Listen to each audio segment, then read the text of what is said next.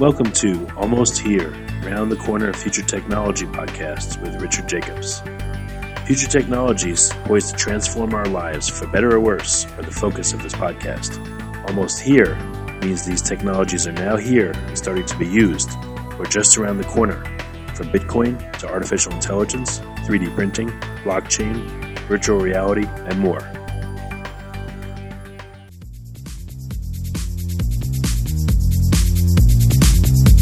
Coming to Dallas, Texas, September 14th, 15th, and 16th, 2018, the Blockchain and Future Tech Expo. This is going to be a gigantic conference of over 5,000 people. We're going to be talking about blockchain and its applications. We're going to be talking about quantum computing, cybersecurity, artificial intelligence, and several other future technologies that are poised to and actually changing our lives as we speak. Here's why you should attend. As you may know, early adopters are the ones that investigated and profited from things like the gold rush in the 1800s, from the dot-com boom in the 1990s, from the internet boom in 2005, from the smartphone explosion in 2007, from the real estate boom that ended in 2008, and of course, from the Bitcoin boom that started in 2012. Early adopters act now. They don't wait till later. They go out west first. In their covered wagons, they find the biggest gold nuggets. If you consider yourself an early adopter and you want to find the biggest nuggets, then you owe it to yourself to attend this upcoming conference. Blockchain is going to affect how we control and store our medical data, how we send money around the world, how we bank, and more. But artificial intelligence, quantum computing, and cybersecurity will play a pivotal role in our lives as well. And that's why our next event, September 14th to the 16th at the Dallas Convention Center, is going to have not only 5,000 plus attendees, but will showcase blockchain, AI, cybersecurity, quantum computing, and more. You want to get in on the coming gold rush of future tech and opportunity as an early adopter. Don't be left out. To register, go to bftexpo.com. That's blockchainfuturetechexpo.com. Thank you. Hello, and welcome to the Future Tech Podcast. I am Alan Thomas, and I'm joined here today by Danny Loeb, Head of Marketing and Partners over at SafeRide. How you doing, Danny? Hi, Alan. I'm doing great. Thank you for having us. Oh, no problem. Let's jump right into it. What is SafeRide, and what do you guys do? So SafeRide is a company that plays in the connected automotive industry. We are developing solutions that are developed for anomaly uncovering and cyber threat prevention for connected and autonomous vehicles. That's an industry that's evolving. And we have identified in early stages a significant problem in that industry, and we're looking to provide a solution for that. And you said cyber threat prevention, right? Can you go into what exactly that would be a little bit more? Yeah, so just perhaps a bit of a background on the connected automotive industry. So in the recent years, vehicles have become smarter and more smart and connected. This is happening first and foremost because of the strong interest that the automotive vendors have to maintain their business and to introduce new business models to drive consumption. Now, it's getting back from the infrastructure evolution, including smart cities and different things like that, and it's gaining a lot of interest because of the new applications that connected vehicles introduce. But at the end of the day, this industry is evolving in a way that is somewhat similar to the evolvement that happened in other past industries, such as the enterprise IT and internet industries. And so in the beginning, it starts by having an improvement in the technological aspects. Then threats start to appear, and the defense technologies and methodologies follow after. And in the interim period, there is a period where of vulnerability. So the same thing happens to the automotive industry, and the area of vulnerability exists there as vehicles become more sophisticated and connected. But in contrast to the IT and the internet industry, this area of vulnerability is actually life-threatening. There are implications on safety, And in addition to that, because of the importance of vehicles to the operations of the business, it's also a business eliminating threats. So essentially, it's not really a vulnerable area, it's more of a death valley. So here, our company comes to provide a software stack that's installed on the vehicle computers, and it protects the computers against unauthorized attempts to penetrate the vehicle or manipulate the internal systems. So on one side, it provides detection and prevention of known threats, and on another level, one of the major issues with the industry today is that most of the threats are unknown in this early stage. And this is where the unique part of the technology that we create comes into play, because it also provides the ability to uncover unknown anomalies or threats. So essentially two types of problems: detection and prevention of known threats and uncovering of unknown anomalies that happen in the vehicle. Okay, so that definitely seems to be the ultimate mission of SafeRide, like you said, to root out and identify and eliminate these threats. That's correct. And what is it about your background that attracted you to SafeRide? So I've been in the industry for the past 20 years. I started back in the late 90s working at Microsoft in cybersecurity, and worked throughout the years in different areas of cybersecurity, communications, when we saw the evolvement of the automotive industry, we realized that it was a great opportunity for us to apply the knowledge that we've gathered in the past 20 years to a new domain. And we saw an opportunity in the value that we can provide here. The biggest challenge is to take what we've learned and the evolvement that happened in the past 20 years and squeeze that in an accelerated way to provide a solution in an industry that's going to transition in 2 to 3 years. So that challenge, I would say, and the opportunity for us to implement what we've learned. And when a business comes to you or a potential client comes to you in order to engage with your services, what does the onboarding process look like? Does it start with a series of tests or evaluations, or just sit down to find out how much they know about their needs, or how does it start? So I would say that things changed a little bit in the past year or so. In the beginning, it usually the case was that the vendors that engaged with us were first interested to learn about the vulnerabilities that they have in their system, and in later phase they would move to ask us to implement security mechanisms in order to protect against the vulnerabilities that we found. But in the past year, things have changed a little bit. I think that the industry have matured to realize that the cyber threats are there, and regardless of whether there is a vulnerability or no, or there isn't, they are looking to have the system that we develop implemented into their computerized systems. And even without getting into the nitty-gritties of where exactly the vulnerabilities are, I believe that that's part of the process of realization that the liability exists, and vendors are looking to provide security in all the means that they can get their hands on. So it's probably safe to say that some of your sharpest clients probably walk through the door just assuming that there are blind spots or vulnerabilities and that they're not aware of yet. Right. So first of all, the conventional cybersecurity methods have been focusing on detecting or preventing known threats. This approach was very common in the past years. But today, people realize that there are always new type of threats and new type of penetration abilities that would find new blind spots in their system. So, and that's the idea of unknown threats. So it happens throughout the industry, and in the automotive industry, because it's in such an early stages of deployment of the new connected technology, most of the threats are unknown.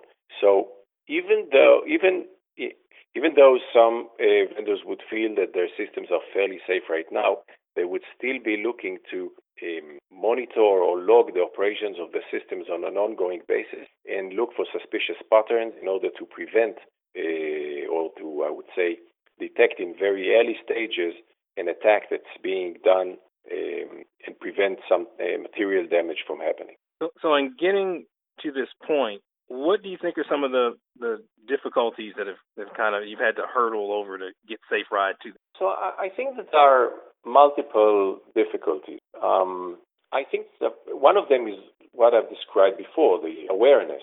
Okay, and we think that we've gone through significant improvement in that domain. In the beginning, the awareness was limited, but thanks to unfortunate incidents that happen, a few companies that have discovered vulnerabilities, market awareness have improved. So one of the challenges was to get the awareness of companies. That has significantly changed. In another layer, since we are building a very sophisticated engine for cybersecurity that profiles the vehicle behavior and identifies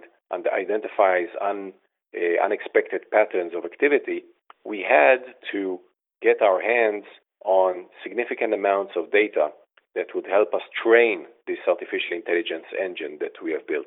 And that was a challenge. We were fortunate enough to find a partner or a customer that worked with us in early stages and provided us access to a very big fleet of commercial vehicles. And through that, we were able to train the artificial intelligence brain that we have and come to the point where we can identify anomalies in different very creative ways. So that was another challenge, on a more technological level. And so we've talked a little bit about difficulties, but what are also some of the main achievements that come to mind when you think about the last few years? So I believe that, we started as a very small group of individuals that had an idea to grow and become a bigger company. And today, after just a few years, we're now became a team with a very clear vision. Our ability to work with some of the biggest companies on challenging and solving and helping them to solve the challenges is something that's very significant from our side. We had the opportunity to engage with some leading players in Asia and also in Europe. And we are moving forward and getting a lot of traction and interest from many vendors around the world that find our technology very important and very innovative. And that's giving us a sense that we're in the right direction, and we made a lot since we first started. And I'm sure you bat around a lot of ideas from week or day to day. And what are some developments that maybe have come across your desk or that people have mentioned before that they'd like to see, where you would immediately say, well, that's something that maybe could happen next year, or something that couldn't happen next year, but maybe 3 to 5 years out? Maybe a really ambitious development that you may have heard. So we see partners or customers that come to us and are looking to see us profile the behavior of the driver of the vehicle in order to identify problems that are coming from the human aspect.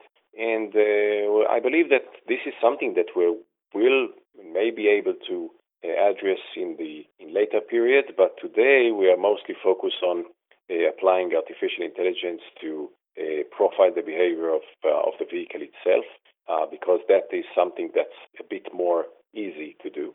But down the road, it's very much likely that we're going to be able to leverage the technology that we've created and get to some very interesting insights on human behavior that leads to different aspects of vehicle anomalies.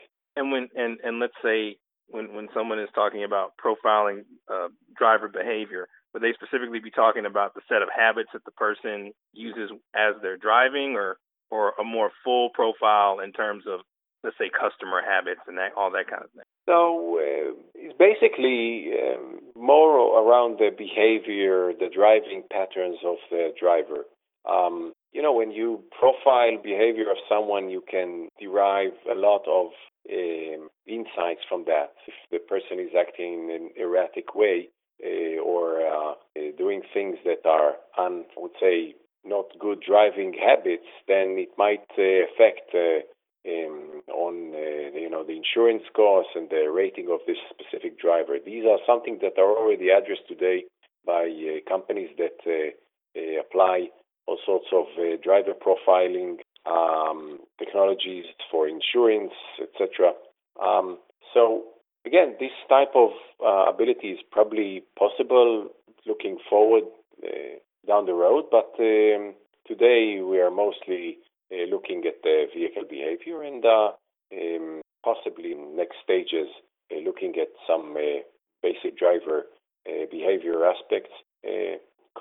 Consumption profile of the driver is something that's not right now in our focus. And in terms of Safe Ride itself, what does the roadmap for the company look like for the next 12 to 24 months? What's coming down the pipe?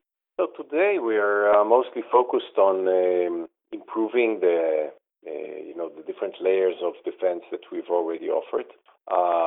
We are focusing on two areas. One of them is the protection against known threats, and this is something that we're working continuously on improving, making it more granular and more tight.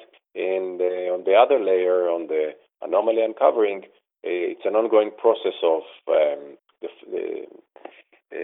identifying the relevant features of vehicle activity and establishing the different correlations between those features in order to model the vehicle behavior in a more accurate way and be able to identify all sorts of anomalies that are derived by looking at deviations from the model that we've built.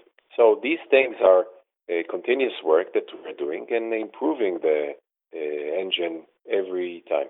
Right. And what final thoughts would you have? What big takeaway would you want our listeners to take away from this interview about Safe Ride? So I believe that, we are very enthusiastic about the automotive industry and the direction that it's going. Believe that in the future, if everything that's envisioned on autonomous driving and other advanced automotive applications would come true, life would be easier, more interesting, and in many ways. And I would like to think that we have quite successfully explained the value that holistic solution that includes protection against known and unknown threats brings into this game and helps the automotive vendors move the vision of connected cars forward. We hope that with the implementation of the right security disciplines, we would see this industry moving forward and progressing in a rapid pace, and that would be an exciting future.